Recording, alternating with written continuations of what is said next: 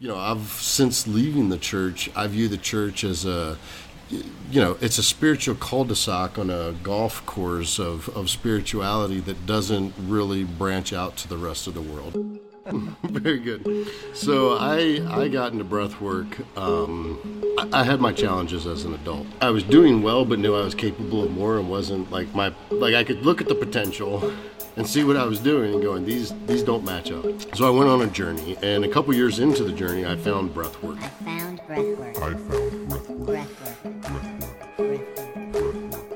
It was a full-blown psychedelic experience. I had visions and loss of time and loss of sensation of self, and received messages and downloads, what people call downloads, revelations, insights, feelings, and was like, whoa, this is crazy. I feel like I'm taking crazy pills! One of the theories is that once you begin breathing this way, it releases DMT from within your lungs. One part of your brain is telling another part of your brain a story, and you're surprised by that story that you are telling yourself. Yeah. Which is always like, how can I surprise me? But your own brain surprises you with what you see. One of my pet peeves with people in the spiritual community in general, like once you leave mainstream Christianity and you come over to the woo-woo crystal clutchers. Yeah. And I'm not a woo-woo crystal clutcher. My girlfriend gets mad about this. I'm like, is she a woo-woo crystal clutcher? No, she's not. But I'll go, people will go like the spirits. I'm like, I don't believe in spirits. And she's like, you've seen them. And I'm like, I have. They stay on their side of the street. I stay on my side of the street. We high nod each other and walk past. I do believe in spooks. I do believe in spooks. I do. I don't want to talk to any angels or demons. They don't want to talk to me. My general stance is I don't believe in woo-woo, but I've seen a bunch of it. I do believe in spooks. I do. I don't believe in them. Doing breathwork is a bit like going to a live concert. That if there's 5 of you, it's a nice intimate little concert. If there's 10,000 of you, it's a rock show. And what I want is a spiritual rock show. Rock show.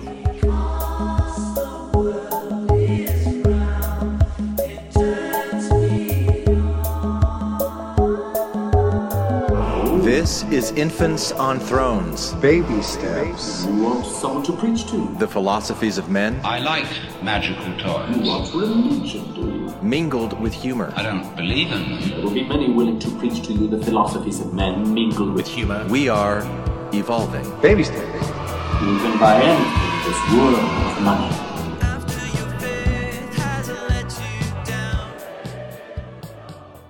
Look for the good in everything.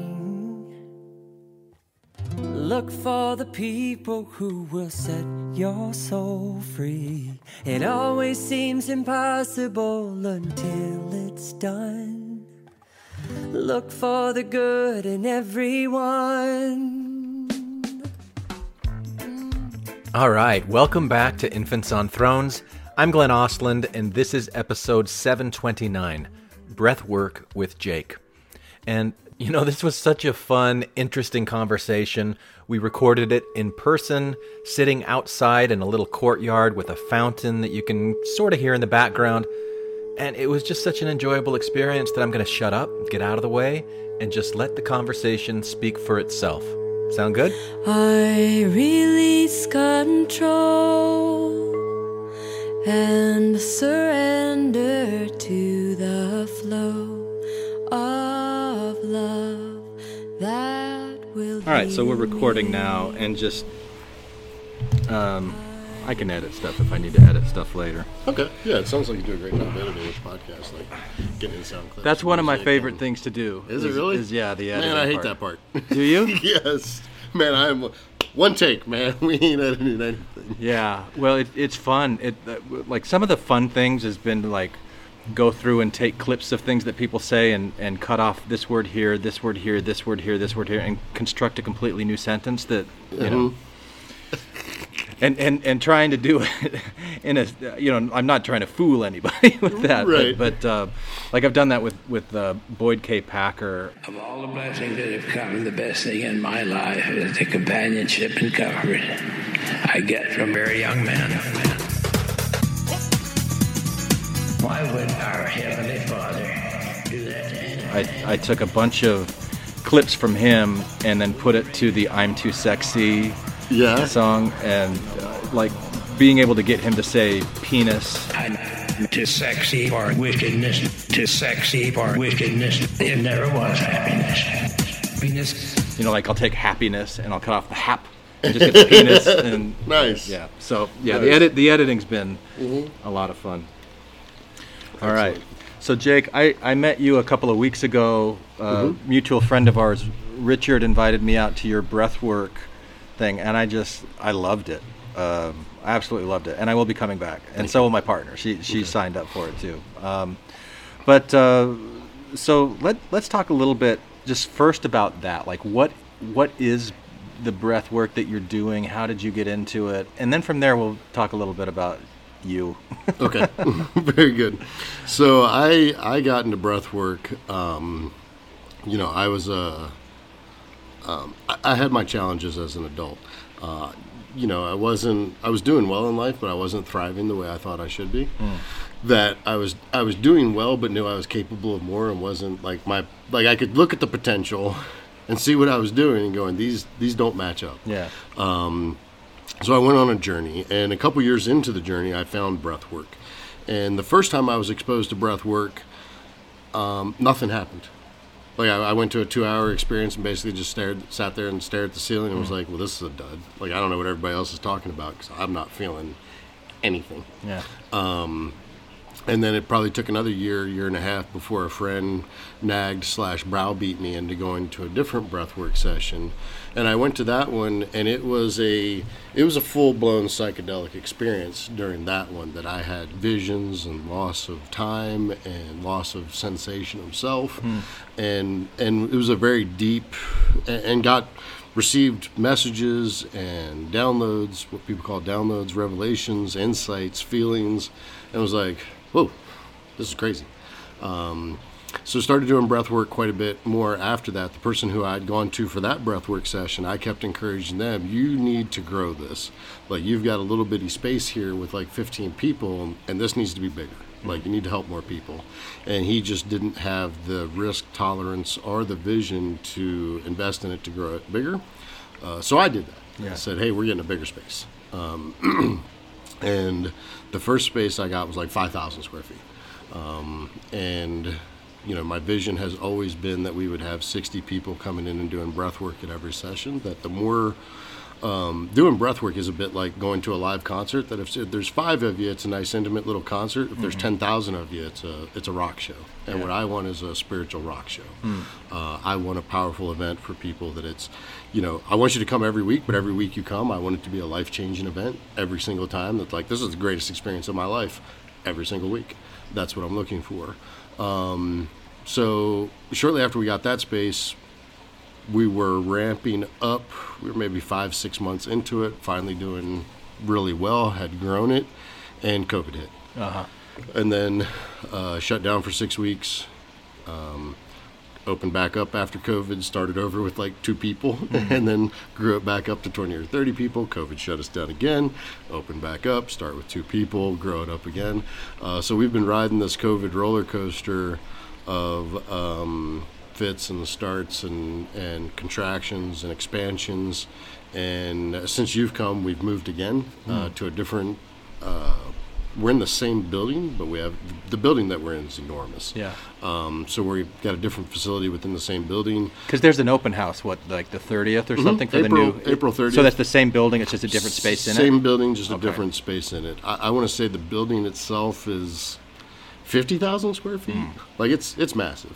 And we've got like 2,000 square feet in it. So it's, but it's our previous space could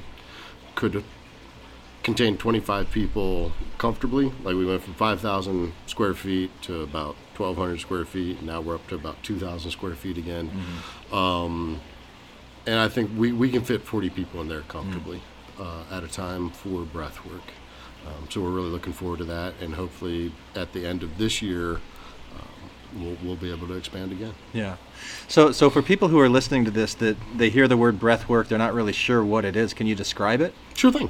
So there are are 20 to 30 different types of meditation, and people often lump breath work in with meditation, and it's not a meditation. There are another 15 different types of breath work, so just because you're doing breath work doesn't mean that you're doing what we're doing. That there are all different types of workouts. You can do CrossFit, you can do Zumba, you can do aqua aerobics. They're all different. And the same thing applies to breath work and meditation, that they're different modalities. So the type of breath work that we do is most similar to holotropic breath work. We don't say that because that's a trademark term, so we can't do holotropic breath work. But if we owned the trademark, we might be able to say that, but we don't. So we don't. So it's not that. It's just kind of like it, sort of. It's very, very similar. So we call it conscious connected breathing.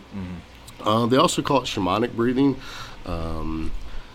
And circular breathing, wave breathing, rebirthing. It has a lot of different names other than holotropic. So all the breaths become connected. There's no pause between the inhale and the exhale. That's really one of the big focuses. One of the others is that we focus all the effort on the inhale, and that the exhale is just a matter of relaxing. Other breath, that's reversed. We don't really have a time frame for it. We do breath suspensions. And the theory, I don't know that there's any science to back this up, but one of the theories is that once you begin breathing this way, it releases DMT from within your lungs naturally. So you have DMT in your body all the time. It's one of the reasons that you go into dream states. The theory there is that the pineal gland in your brain releases DMT, which, if you think about dreaming, is an odd state in that one part of your brain is telling another part of your brain a story, and you're surprised by that story that you are telling yourself. Which is always like, how can I surprise me? But your own brain surprises you with what you see. So that DMT helps that experience, that it puts you. The mildest experience that you have during breathwork is of deep meditation, but what we're really, our ultimate goal is that you'll achieve a mystical state, and a mystical is the mystery of life, that the belief of self, or that you as an individual disappear, and that you as part of the entire cosmic whole is integrated.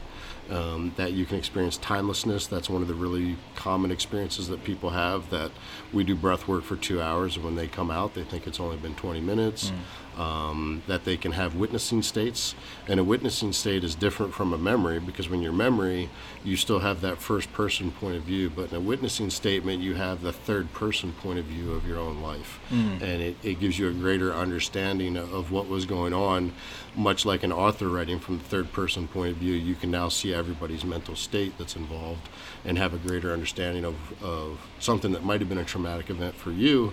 When you look at it and see the other, what they were trying to accomplish, you're like, oh, okay, I have a better understanding, and it helps you heal from that and let go of it. So those are just some of the things that can happen during breath work.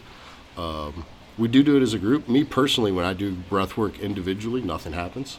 Like the first time I did breath work, I'm like, this is awesome. I'm gonna go home, hit the playlist, do some breath work, and drop in and just breathe, just huffed and puffed for like 30 minutes and nothing. And I've been doing it for years now, and it's still nothing when I do it by myself. Really?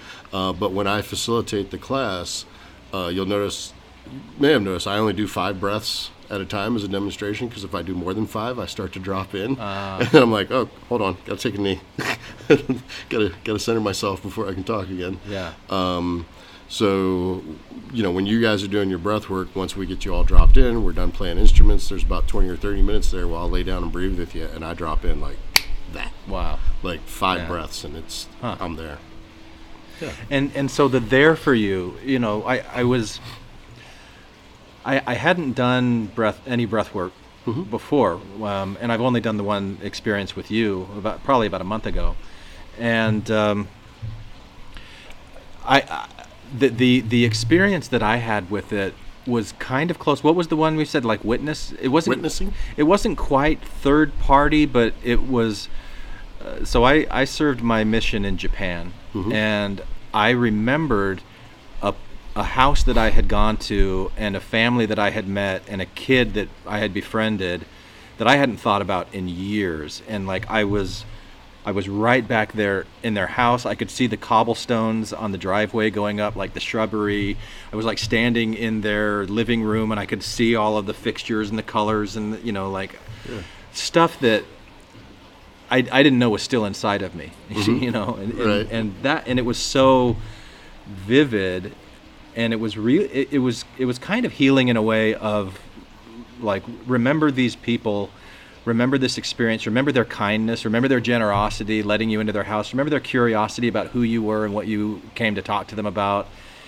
And it, instead of like looking at all those things the way that I've been looking at it in recent years, like I was a salesman for this bullshit church, you know, like telling the story that like made me hate this. I like got to reclaim a bit of my own life experience in there in a really nice way. And that surprised me, because I have had psychedelic experiences, and I've had really vivid memory recalls like that. So it was kind of similar like that. I didn't see fractals or do anything like that, but I did feel that sense of connectedness and just joy, and, you know, like an open heart centric kind of experience.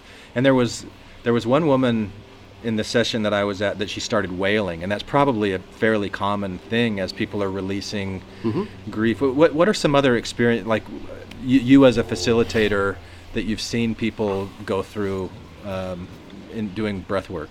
Certainly healing from trauma is one of the big ones.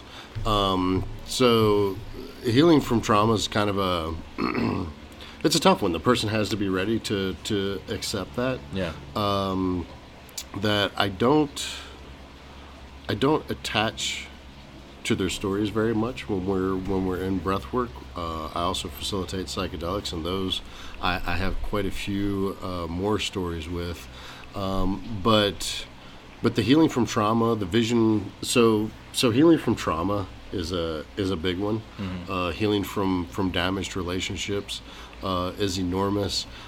People receive a lot of clarity about what they need to do to move forward from a situation. One of my pet peeves with people in the spiritual community in general, like once you leave mainstream Christianity and you come over to the woo-woo crystal clutchers. And I'm not a woo-woo crystal clutcher. My girlfriend gets mad about this. I'm like, is she a woo-woo crystal clutcher? No, she's not. But I'll go, you know, people go like the spirits. I'm like, I don't believe in spirits. And she's like, you've seen them. And I'm like, I have. They stay on their side of the street. I stay on my side of the street. We high nod each other and walk past. Like I don't want to talk to any angels or demons. They don't want to talk to me. That my general stance is I don't believe in woo-woo, but I've seen a bunch of it. So there's that, but a lot of things that I see with the crystal clutchers is that they want to give themselves status, like, oh, I'm from the Pleiadian star galaxy, and I'm this kind of thing, and I'm like, I just came across the Pleiadians like a few weeks ago. Okay, but I love it. I love it, but the thing that I ask, you know, as a life coach, it's like, all right, so how are you going to show up tomorrow? Like when you show up tomorrow as a father, mother, son, daughter, co-worker, as an entrepreneur, as an inventor, as a developer, how's that going to help you? Like, how are you going to show up different because of that? Because from what I can tell, it ain't going to do shit. You might as well just go out and get a tattoo, because that's what most tattoos are, is you're borrowing status from someone else that you haven't earned and making yourself feel good and soothing yourself, but you're not showing up and doing the work. Like, show up and do the work. So that's what I see with a lot of the crystal clutchers and the woo-woo people, is that they are soothing themselves and giving themselves status while not actually making any forward momentum in their life. That they aren't, there's no development, there's no growth. Interesting. So what if someone did come back to you with a response of how that's beneficial for them in their life? The best response that I've heard from people is that it gives them peace or gives them surety, and I'm like, okay, that's wonderful. You have peace, you have surety. Now what? Like, how are you going to show up? To date, nobody's given me a great response. Okay, challenge accepted. I'll figure one out. All right. I'm still just kind of new to it, but it's funny because I recorded a discussion. There's another podcast called Mormons on Mushrooms. I don't know if you've heard of that. I have not heard that. No. It sounds like it'd be wonderful. It's a really cool group of people. They interviewed me a couple months ago. And in the course of that interview, one of them mentioned these ninth dimensional Pleiadians. I'm like, what the hell is that? Yeah. And then I came across it when I was with my partner up in Sedona and watched one of these things. And I thought, okay, this is weird, but I like the story. I like the messages here. And I've listened to so many of them since then. And so I recorded an episode with two of those hosts from Mormons on Mushrooms I don't know if it'll publish before this one or after this one, but it's funny that you bring it up. I don't have an aversion to it. Like, if that's the story that you need. I don't totally believe you, Jake. Well, it's you know, I have no more aversion to that than I do the Joseph Smith story about the pre-life and the pre-world and the spiritual world and how we got here. Personally, I believe in the yugas, which is a Hindu cyclical theory of life here, and it's you know, the difference with the yugas is it doesn't grant you any status because you believe in that. Like, if your story is going to give you a status about I believe this, so I'm superior than you, it's like, it's probably not that great a story. Or probably not that helpful. See what you're saying. You have. Yeah. You are borrowing authority and status that you haven't achieved. Okay. So you know, and people do have a lot of complaints with that, with the LDS and the Mormons of, hey, well, because we believe this, we're getting our own world, and you're not. And it's like, you know, since leaving the church, I view the church as it's a spiritual cul-de-sac on a golf course of spirituality that doesn't really branch out to the rest of the world. Yeah. That they're telling themselves how great they are while they do almost nothing to help others. Yeah. Yeah, the branching out to the rest of the world is just the recruitment effort. Yeah. What was your experience like as a Mormon? So my dad was a convert. My mom was a convert. I think my mom converted when she was pregnant with me. So I was, what I call diaspora Mormon, in that I did not grow up in Utah. Had very little contact with the Utah community or Utah Mormons. Did you grow up here in Arizona? I did not. I grew up in Arkansas. Okay.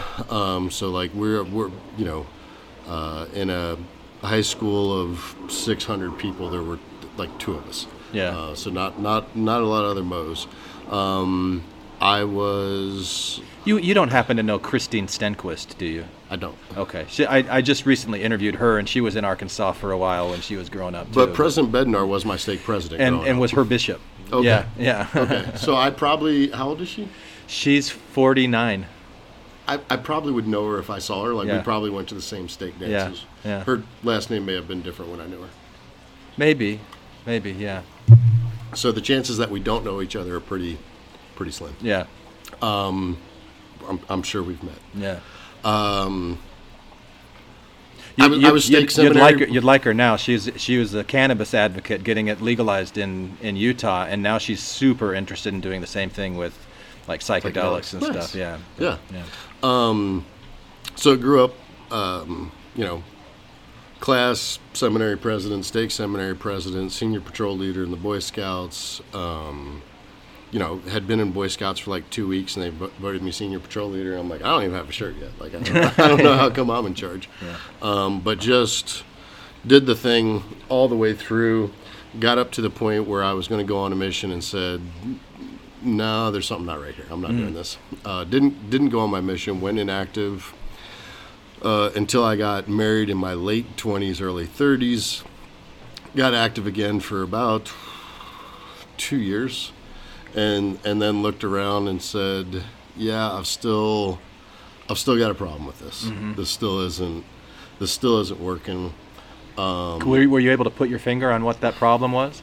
The last time I went to church, so I'm a sales professional. I've done sales and marketing at a high level for the last 30 years. And I'm pretty good at it.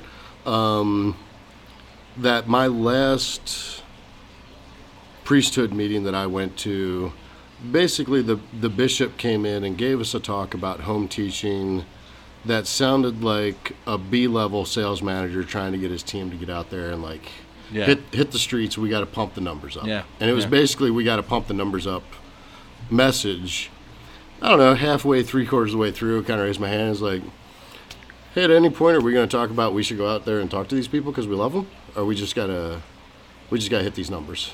It was like pipe down. And I was like, okay, I'm good. Yeah. I'm good. I've had, I'm good. Yeah. I'm out. It never came back. I wasn't bitter. I wasn't angry. I've never. There are certainly things the church do that I disagree with vehemently and disagree with strongly. But overall, I never had enough interaction with the leadership of the church to really have strong feelings about them. So when I left, I never identified as an ex-Mormon and didn't really, for the most part, I never tell anybody I was LDS. Yeah. It comes up occasionally. It certainly formed my worldview and my morals as a youth. Yeah. But overall, it's not something, I don't identify as anti anything or ex anything. It's like I'm not leaving something, I'm going towards something. So after that, I went through a period of struggle. Eventually, just became agnostic and was like, I don't know if there's a God. Neither do you. Might be. There might be a chicken that lays Big Bang eggs for all I know, and that might be the answer that comes to pass. That like apparently there used to be a lot of gods here, and now there's only one God. Did that guy buy the franchise rights to the planets and kicked all the other gods out? Like what happened here? So I do really know my scriptures. I do really know. When people are like, well, you seem to misunderstood. And it's like, no, I actually know more than you do. Yeah. Like I looked at this. Like once I start busting out the story of the Hebrews and everything else, like you're not going to do well in this debate. So I generally don't debate it. I do think Joseph Smith had some inspiration. And then later on, I had a lot of anger from the trauma that I had as a kid.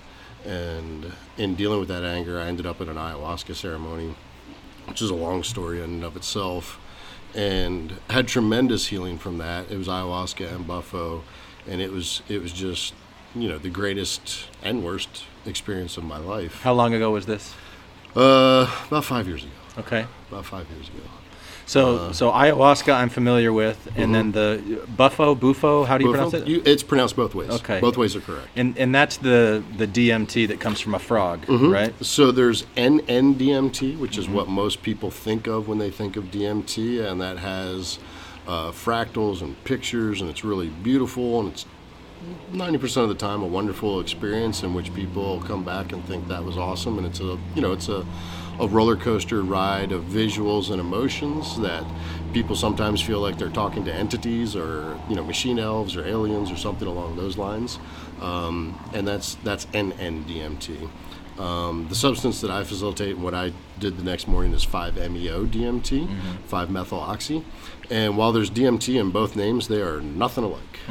People think, I've done DMT, I'll do 5-MeO. It's like, it's 5 to 6 more times powerful. And the experience does last 7 to 15 minutes, so the timeline and the onset is similar, but the experiences themselves are entirely different. On 5-MeO, there's generally about 3 seconds of visuals, and then the visuals are gone, and it is the complete dissolution of self. So the complete loss of ego, the ego death, when you absolutely positively accept no substitutes, want to experience the ego death, 5-MeO-DMT will kill you. And that to truly approach the spiritual, to truly connect to God, you have to give up the physical. And giving up that physical is part of giving up your body. And that is I've done it several hundred times, and it's still difficult every single time. There's no one time I've done it where I was like, oh, that was easy. Yeah. Getting out of your body and getting back into it is a difficult experience. When you say connecting to God, what do you mean by that? So the divine, the source, the infinite. That during my first ayahuasca ceremony, I met God. I talked to him same way I'd walked in, sat down in a chair, and was like, hey man, good to see you again. And that is who I perceive as God. He looked like the architect from The Matrix. White guy, white suit, white beard. That's who I saw. There is the story of the 6 blind Hindus that touch an elephant. I'm not sure if you're familiar with it. tell it very quickly Please, for the listeners. So there's 6 blind Hindus that touch an elephant. One touches the trunk, another touches a tusk, one touches an ear, another touches a leg, one touches the side, and one grabs the tail. So the first guy says it's like a big python. The other guy says it's like a sharp spear, and the other says it's like a fan, and the other guy says it's big like a tree, and the other guy says it's flat like a wall, and the last guy says it's skinny like a snake. And then they all commence to arguing and debating and fighting because each of them has a different experience of the exact same thing. Yeah. And that's my explanation of the divine or source or the infinite or whatever you want to call it, that your experience is valid. And that whatever experience you have with touching the divine, that if you'd like to think it's Mother Earth, if you'd like to think it's a tree, if you experience it as a woman or you experience it with the totality of the cosmos, those are all beautiful experiences. Yeah. And I personally accept those, that I'm not going to try and no, it's a white guy in a white suit. Yeah. It sure isn't. Because I asked him about that. I'm like, is this what you really look like? He's like, no. Like, it was like the movie Aliens. Was it Aliens? Contact. With Jodie Foster when she's talking to the aliens and they appear as her parents. The dad, yeah. Yeah, her dad. And it's like, well, no, this is just how we show up so that you can relate. Mm-hmm. That it is so big, that it is so immense, that there's no way that we can conceive of it with the brain that we're packing. So when you were sitting across from God / the architect from the Matrix, did you ask him to go and step on the other side of the street with the other spirits and... No. It was, I had 3 intentions when I showed up, and it took us a while to work through those intentions because I didn't like the answers I was being given. I was like, no, man, you misunderstood the question. No, I want this. Yeah, it's misunderstood the question. Yeah, I always joke that people pray for a mountain to move, and sometimes God moves the mountain, and sometimes He hands you a shovel. And every time He hands you a shovel, you're like, whoa, you misunderstood what I was asking. I wasn't asking for, I wasn't asking for the shovel. I just wanted the mountain moved the other way. So we had about 3 hours where we worked through my issues, what I had shown up for and needed answers for, and of course all the answers he gave were correct. And then when we were done with that, he was like, all right, you good? I'm like, yeah. Got your answers? Yeah. Feel good about them? Yeah, not really, but, I will go and do the things which I've been commanded. Yeah. And he's like, good. Now let's talk about your real problems. I was like, crap. And then we spent the next 8 hours dealing with issues in my life that I didn't even know were issues in my life. So I really didn't have time to get around to other questions. Although at one point I did ask, I'm like, am I just talking to myself and like being guided by my own consciousness, or am I talking to you? And at that point he went away and I was by myself, and I had repetitive ruminating thoughts for about 5 minutes that I just obsessed about something that wasn't very important. And then he came back and said, that's you talking to yourself. This is me talking to you. And I was like, all right, well played. Well played. Yeah. Whether it is a God or a woman or whatever it is certainly all knowing. Cool. That there is a source. So what work are you doing now to help people have their own kinds of experiences like this? Well, breath work is where I like people to start because it is the mildest form of this experience. That I think therapy is a valid and wonderful tool and modality for people, and that it can give them tools and methods and things that they need to do to help improve their life, but then a lot of times they don't have the capacity or the bandwidth to be able to execute on those skills that they've been given. That, hey, you should respond calmly to this. Well, if I don't have the emotional capacity to respond calmly to that, I can't give that response. So the work that I do with breath work is mild, and it is you have to cooperate. That if you're going to resist breath work, it is a dance and it's not going to work. I would say my success rate's about 149 out of 150 people having some sort of experience with me, even if it is just of mild meditation. And that one person, it's like, hey, maybe I rub you the wrong way. Hopefully you can try someone else and you'll have a better experience with them. So I'm used to working with people who are beginners who haven't done it before. That's where I really like to specialize. And then through breath work, that's kind of the gateway drug to getting them to moving down or upstream to the other modalities we deal with, which are mushrooms, which to me is the mildest form of psychedelics that people can do and still have a mystical experience. That mushrooms seem to be the type of medicine that tells you you're good enough, you're smart enough, by golly, people like you, you can do it. That whatever it is you want to do in life, mushrooms will pat you on the back, swat you on the butt, tell you to get out there in the world and make it happen, kid. Yeah. You've got this. I appreciate the Stuart Smalley reference. Yeah. I approve. And then the next step after that is ayahuasca, and they call that the mother, the madre. And much like the mother, when you're finished with ayahuasca, it gives you a honey-do list. Hey, you need to go talk to this person. You need to get done with this test. You need to do this. You need to go do that. That it is very specific and very strict about what it is that you need to do with your life going forward. And really doesn't accept any gruff. I had taken a guy to an ayahuasca ceremony who was told to cut his hair at the ceremony. And then promptly went home and did not cut his hair. It wasn't me, because you can look at me. I still have long hair. Yeah. I was told to grow my hair at ceremony. Came back to ceremony 2 months later, hadn't cut his hair, was having a terrible time of it. The guy next to him puked, knocked his puke bucket over on the guy with long hair, and like totally messed his night up. So he got up, left his mat, and went and sat by the fire, and ayahuasca was like, "Did you cut your hair?" And it's like, "No." All right, we'll cut your hair and then come back. I don't have anything for you until you do what you were told. So ayahuasca can be a little bit rougher experience that if you do not want to accept, it's going to smack you around until you accept. And then we get to Buffo, which Buffo is like riding a 50-foot wave, in that you can either get on the wave and ride it and accept, or it'll just smash you against the rocks until you accept.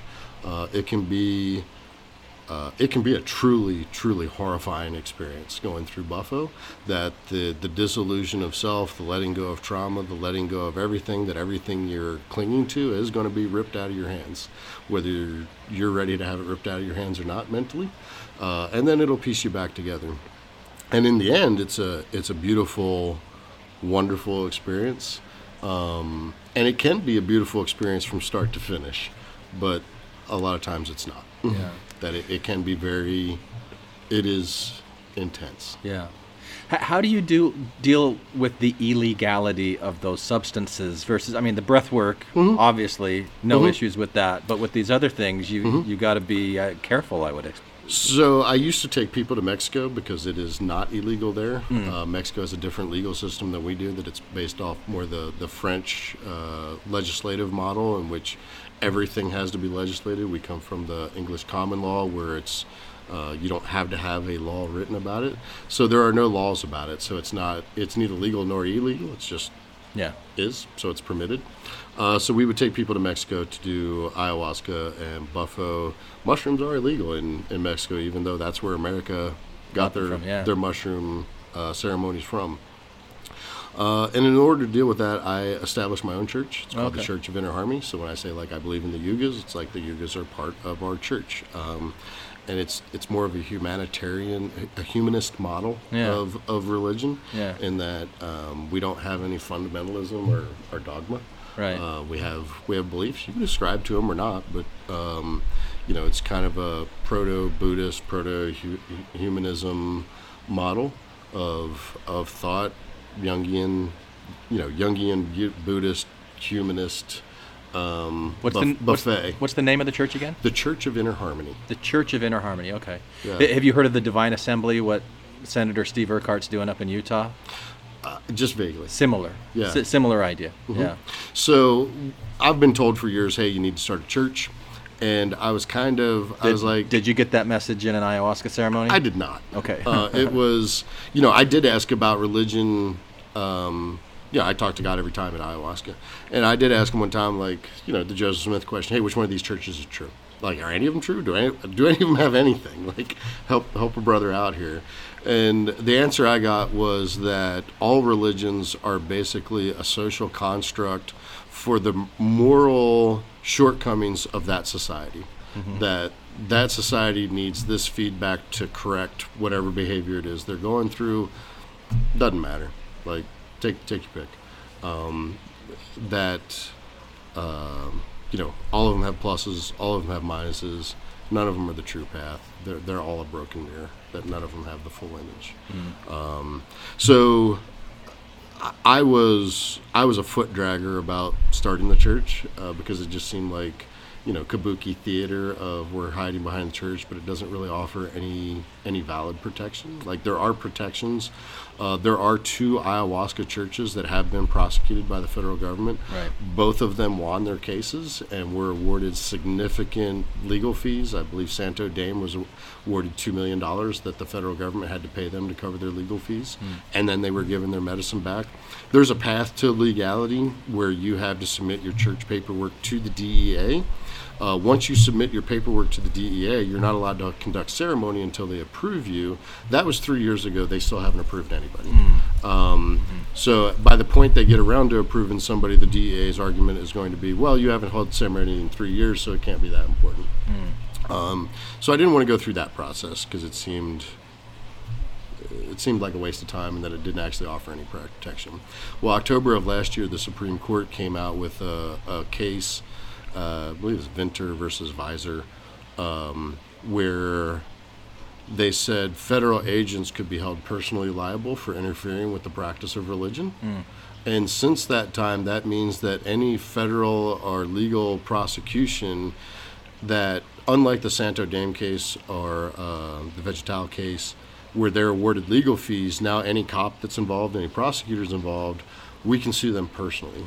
Meaning, hey, your retirement's on the line, your house is on the line, anything you own as an asset, I'm going to sue you for that personally. So that demotivates them, that they are no longer interested in those kind of cases if they're going to be held personally liable, or they have the chance that they're going to be held personally liable. That said, when you form a church, I do have to have what's called a diversion policy, that I have to treat the sacrament that we have just like a doctor's office would treat any prescriptions they have. So people come to me and say, hey, can I microdose mushrooms with you? No, you can't. Microdosing isn't part of our sacrament. It's not part of what we do. I don't sell retail. That we offer it as a service in sacrament, but I'm not going to give you anything to take home and do on your own.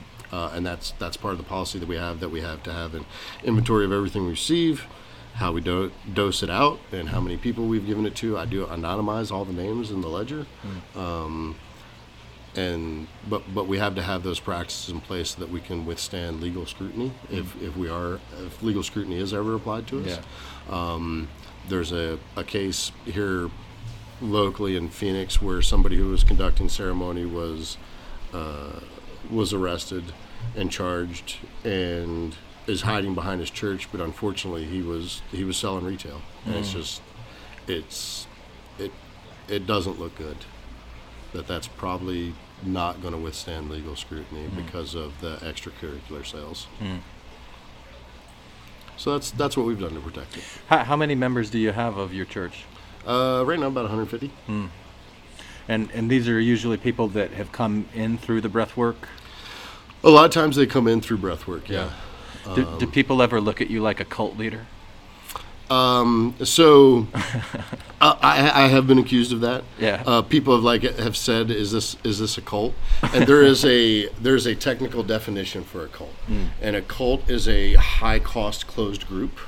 And what that means is that there are high expectations for you to be involved. That in order for you to be a member of the LDS Church or Scientology or anything else, you're expected to attend several times a week. You're expected to donate your time. You're expected to donate your money. That you have to show up consistently, or you're not really You're not really a member. You may be on the rolls, but like you're not really one of us. And then the second thing about being a closed group, Scientology and the LDS are really good about this, that if you leave, we can't be friends anymore. That you're kicked out of the group socially, you're ostracized. So that those are the two major components of something being a cult. I suck at both of those. You're free to go anywhere else and do breath work. Like I said, when someone comes in and does breath work, if they don't have a great experience, hey man, my friend Coulter's really good. You should go check him out. He'll probably do a better job for you. Like he's a golden retriever of a human being. Just everybody loves him, and I don't have that kind of personality. I wish I did, but he's just a really sweetheart of a person. If you do ceremony at some other place and you want to come do ceremony with us, awesome. Now that doesn't apply to the people that are leadership and facilitators. They can't just ramble around to other places. But as far as like participants go, come and go as you please. Yeah. Do you get a lot of students from ASU? Not really. No. I think part of that is that I'm older, so I generally relate to people who are in their 30s to 60s, and that college kids don't come so much. I imagine if we had a facilitator or a guide or someone in our organization who was in that age range, that they would attract those people. But generally I don't. And when it comes to the organization, someone was talking to me the other day about going to ceremony with special forces people that the military combat people need help when they get back, getting their head put on right. And he had gone to a ceremony with a lot of the crystal clutchers, and that doesn't blend very well with the special forces guys. And I was like, well, we have crystal clutchers on staff that help us at ceremony, but like the people, what I call the council, so like the 6-8 people who are kind of in charge, none of us are really into that. We're very pragmatic, but we do have people that we help facilitate that understand, because I don't understand crystals. I'm like, they seem to do something. I don't know what. I don't know how. I don't have a really good explanation for it. Yeah. But like they say, you say on Pawn Stars, hey, I got a guy for that. let me get him down here. Yeah. Yeah. So the crystal clutchers. When you were talking about that earlier, the thing that really rubs you the wrong way about that is it seems like it's the spiritual egotism. Where It's the spiritual egotism, and it's the lack of effort that there's the manifesting crowd that I believe in manifesting, clearly, but that if you want to manifest a cake, the easiest way to manifest a cake is go to the grocery store and buy a cake mix. Yeah. There may be the miracle that your next door neighbor is going to show up with a cake and give it to you. Spend a little bit of time talking about manifest. Like when you say the word manifesting, there's a whole big thing behind that. What are you talking about? So manifesting is that mindset does affect abundance. That your mindset matters. And my problem with most people that manifest think they're going to sit there on their pillow, they're going to own, and riches are just going to rain down from heaven on them. Yeah, that your thoughts create your reality. So I'm going to think I want $1 million check in my mailbox. I'm going to go out to my mailbox. Boom, there it is. And I'm going to have $1 million check for not doing anything. Yeah. Which is, unearned riches are wasted immediately. That what you really want is a creative process. And that by being creative, by being generative, by creating and producing something that other people find valuable, that creates abundance in your life. And that, I've worked with people who are making $500,000 a year and still living paycheck to paycheck. That if they miss one check, they're financially hosed at $500,000 a year. And then, there's a lot of people in the spiritual community who probably don't even make $20,000 a year, but they're living a wonderful lifestyle because they don't have the overhead. They're not trying to impress anybody with their stuff. So there's, if you get to abundance, if you go from abundance and creativity, I think you're going to have a great life. If you go from manifesting and ohms and manna's going to fall from heaven for me. Sometimes manna does fall from heaven. I've certainly had it happen in my life. This week I got a check that I wasn't expecting. I was like, sweet, this is awesome. Go me. But you got to show up. You got to do the work. that one of the things that I have noticed in my life is that when I do the effort, I get the reward, but the effort and the reward aren't always tied together. That I may be out plowing the field, I'm plowing this field and working my butt off, but all the riches come from over here. That we often think, well, I did this, so I got that. And you look at them, they're like, well, those aren't actually causally related. But this wouldn't have shown up if I wasn't doing this work. So there's that component of it. So that's kind of one of my big hitches with the spiritual community is the lack of effort, the lack of showing up and doing the work. Well, I'm glad you said the work, because that's the next thing I wanted to ask you about. What is the work? So the work, I had someone else tell me about this, asked me about this last week, and I had to define it like, we have people show up for ceremony that don't want to do the work. And the work is achieving enlightenment. And enlightenment, people often think that enlightenment is a very esoteric thing to work towards, or that it's something that's out there that is woo-woo. And enlightenment isn't woo-woo. Enlightenment is seeing reality as reality is. That's it. Full stop. Do you see reality on reality's terms? That all of us want to think our kid's a sweetheart when their kid's really an asshole. That we want to think we have a loving spouse when he's really a louse that's out cheating on you. That we refuse to accept these harsh realities about reality, that we want to round the edges off or even deny them. That if we think the door that we're trying to walk through, we just need to keep pushing harder, and then we'll be able to get through that door and that opportunity. That's not a door, it's a wall. You're just looking at it the wrong way. So that is the work, is seeing reality, taking off your biases, your preconceptions, the things that you think, well, it shouldn't be that way. Nobody cares how you think it should be. That you need to deal with it as it is. And the same is true for the things that people see in ceremony, that nobody has a bad trip. What they have is a reality that they refuse to accept. And any report I've seen from anybody who has gone more than 6 months after a ceremony and said that they had a terrible time, they had a terrible experience, that they were given a message of what they needed to do during that experience, and they refused it. And that will lead to a life of tragedy, that if you know you're not on the path you're supposed to be on, it's a struggle every step of the way. And a bucket of vomit tipping over on top of you, apparently, as well. Yeah, that can happen as well. Yeah. Are you familiar with Byron Katie? I'm not. Okay. She's got a book called Loving What Is. Okay.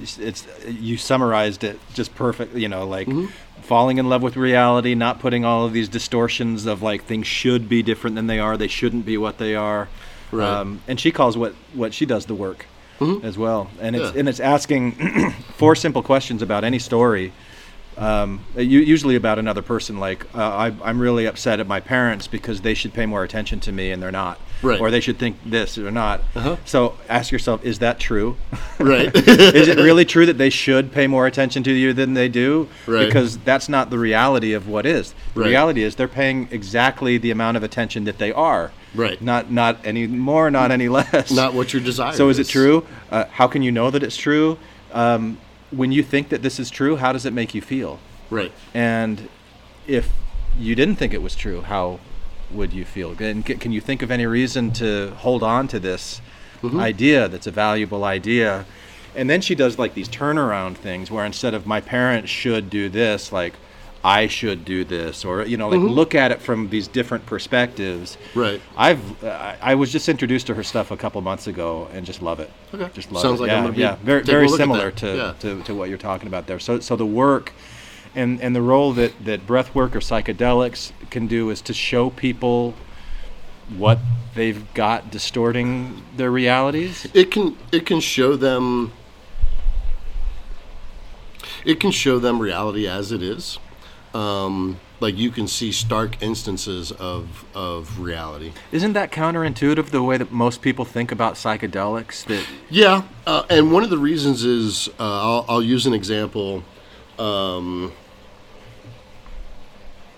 girl was with a guy who she knew she wasn't supposed to be with. Like, had been told in a previous ceremony, you're not supposed to be with this guy. This relationship isn't going to work. everybody around them like looked at both of them and said, "This relationship isn't going to work. Like, you guys are just a mismatch. You're off in every area of your life, but the physical. You're not a good match." And she went to another ceremony, and in that ceremony, she had a vision of her ex-boyfriend who she had an incredible love with. Like, they worked out for, they didn't work out because of their own missteps, which we all do. But she had just a tremendous amount of love for him. And when she came back to me and was talking about it, she was like, "Am I supposed to get back together with him?" And I said, the vision of what you see isn't necessarily true. What the vision is trying to show you is the emotional state that you're trying to achieve. It's showing you something that isn't true so that it can explain something that is true. So what's true in that is the emotion. What's not true in that is that you need to get back together with that guy, because that's not happening. So let me make sure I understand that. So because in this vision she felt peace. She felt love. She felt love. She felt love in a relationship. Mm-hmm. She felt love and peace and safety in a relationship. And that relationship with that previous boyfriend was the last time she had really felt that, so she associated that emotion with that relationship? Correct. Okay. Yeah, that's very good. And she goes, "Well, why would it show me that?" I'm like, "Well, if in the vision they showed you the guy that you should have that relationship with, there's no emotional attachment to him yet. That if it showed you reality, the future, exactly as it should be, when you saw that guy, there's no emotion. Yeah. There's no attachment. There's no vision. It can't show you this guy and go, that's the one." Yeah. Now, it could very well be when you meet him that he's going to turn around and say hi, and you're going to go, "Hey, that's the one." But in the vision state, it can't show you the future from an emotional point of view, that it's reaching back to some memory so that it can trigger that emotion in you and go, "Hey, you don't have these feelings with this guy now. Mm-hmm. That doesn't exist. Yeah. It's just absent." Or you don't have this feeling in your life at all, whether it's a result of a relationship with somebody else or you figured out self-love, self-acceptance, you know, that sort of thing. Yeah. So you're saying that the experience showed her the emotional state that she wants to achieve, wants to be in, and the last time it's associated with this guy, but it's not really about this guy. It's not really about him, and it's not really about the guy she's with. It's telling her, like, "Hey, you were told 6 months ago to leave this guy, and you didn't leave. You still need to leave." Yeah. Yeah. So that's you can be shown things that aren't true to explain things that are true. Like the memory that you had about the family in their home in Japan. You know, my curiosity there was like, how did that relate back to the intentions you had set for that night?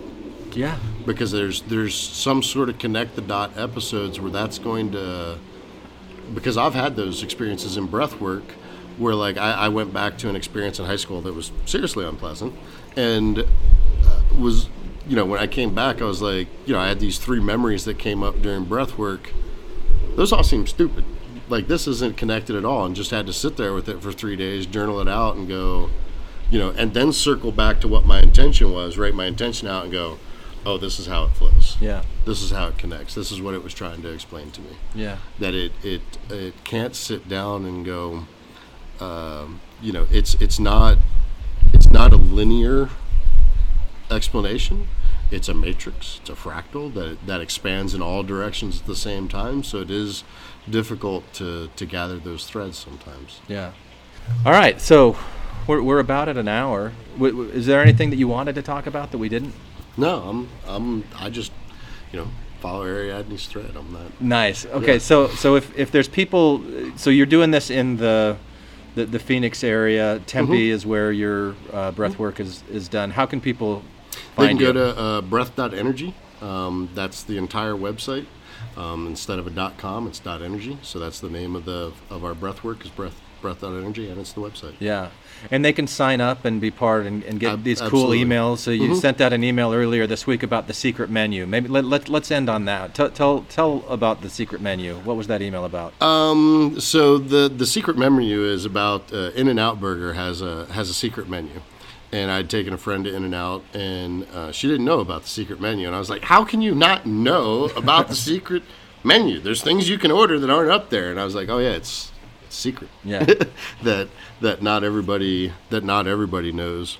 And it's been a while since I wrote that email, but I believe it was about that we're all given a path in life, and that a lot of times we don't realize the options that are available to us until we get older. That I definitely would have played my hand differently growing up if I had known what some of the other options were. But everybody says, oh, this is what you do, this is what the track you need to go down is. And at a certain point, you do need to stand up on your own and look around and decide, like, what is it that I'm really going to do with this one precious life? What is it that I'm really here for? What is my purpose? And that life purpose is one of the things that I have about 8 steps that I work with people when we go through ceremony. And one of them is life purpose. And really quickly, life purpose in general is it was your purpose when you were 5. It'll be your purpose when you're 80. It never changes. It never varies. And that your earliest experiences in life where everybody went right and you went left because you didn't know any better, that's where your life purpose is. It's somewhere in that region, and that when you gather up 4, 5, 6 of those stories of the crowd went right and I went left, there's a similarity between them, and that's where you can discover that. Is that, I'm looking at it right here. You had something in here about a success disaster. would that I love success disasters. Not to pick on anybody individually, but like the Indian community, subcontinent Indians, are rife with success disasters because they believe, you're only a success if you have a PhD, if you're a doctor. Pretty much it. They don't even accept lawyers as successes. Like, you need to be a medical doctor, you need to be a PhD. And they go through that, they do all that work, they have all that achievement, they get to the top of the ladder and they look around and go, hey, this ladder's against the wrong wall. And that is a success disaster, and that your life is a success and you don't like it. That this isn't what I want to do with my life. And that how do you back out of all the accoutrement of a successful life, and then try to have a life that you're happy with. Yeah. We always say it was easy for the Buddha to give up the kingdom, to give up his wife, to give up his children, and be an itinerant preacher, which is basically what the Buddha was. But, it's not easy to do that. Yeah. All right. Well, thanks for this, Jake. This has been interesting. Do you have any questions for me? Thanks for having me. Thanks for doing this. Welcome. This is great stuff. I've enjoyed listening to the podcast and getting to know you that way. You seem very, very balanced, very centered. That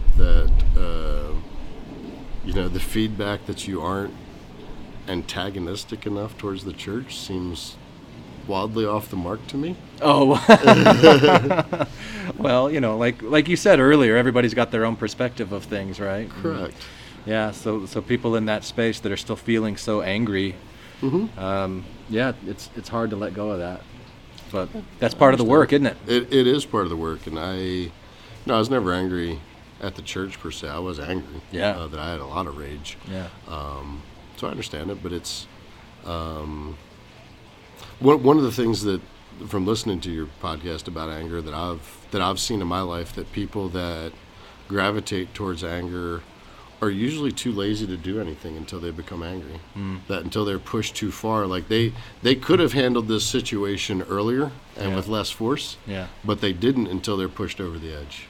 And then that they need that anger to push them to act. Yeah. And that if you can just act sooner and softer, it's a lot easier. Yeah. And maybe you have to learn by trial and error, and eventually you figure it out. And climbing up this ladder might not be on the right wall. Right. But which is always a bummer. You get to the top, you're like, damn it. Yeah. Looking at the wrong scene. Cool. Yeah. All right. Well, thanks, Jake. Thank you. Enjoyed it. Put down the weapons that you use against yourself. You don't need them anymore. Lay down the weapons that you use against the world. We don't need another war. Put down the weapons that you use against yourself. You don't Hi, this is Hillary. Matthew. Ryan. Carol. Keith. Ashley. And I like to play bingo online while listening to Infants on Thrones. You can comment on this episode on the website, infantsonthrones.com. And if you really like what you hear, give The Quorum a 5-star rating and write a short review on iTunes. I did. Anyone for the closing prayer? My worst crime is an inside job. Dark thoughts taking over like an inside mob. I tune into the scene between the eyes and take a breath. Thank you for listening to Infants on Thrones. I sit still and watch the thoughts float past me. Never mind the future, never mind what the past be. I like to jump and let the universe catch me. Free fall, watch the beauty blow past me. I keep my pockets light, destination in sight. Keep my actions elevated to compassionate heights. I'm walking past the fight, laying down arms of the night. Choosing love when I pick up this night.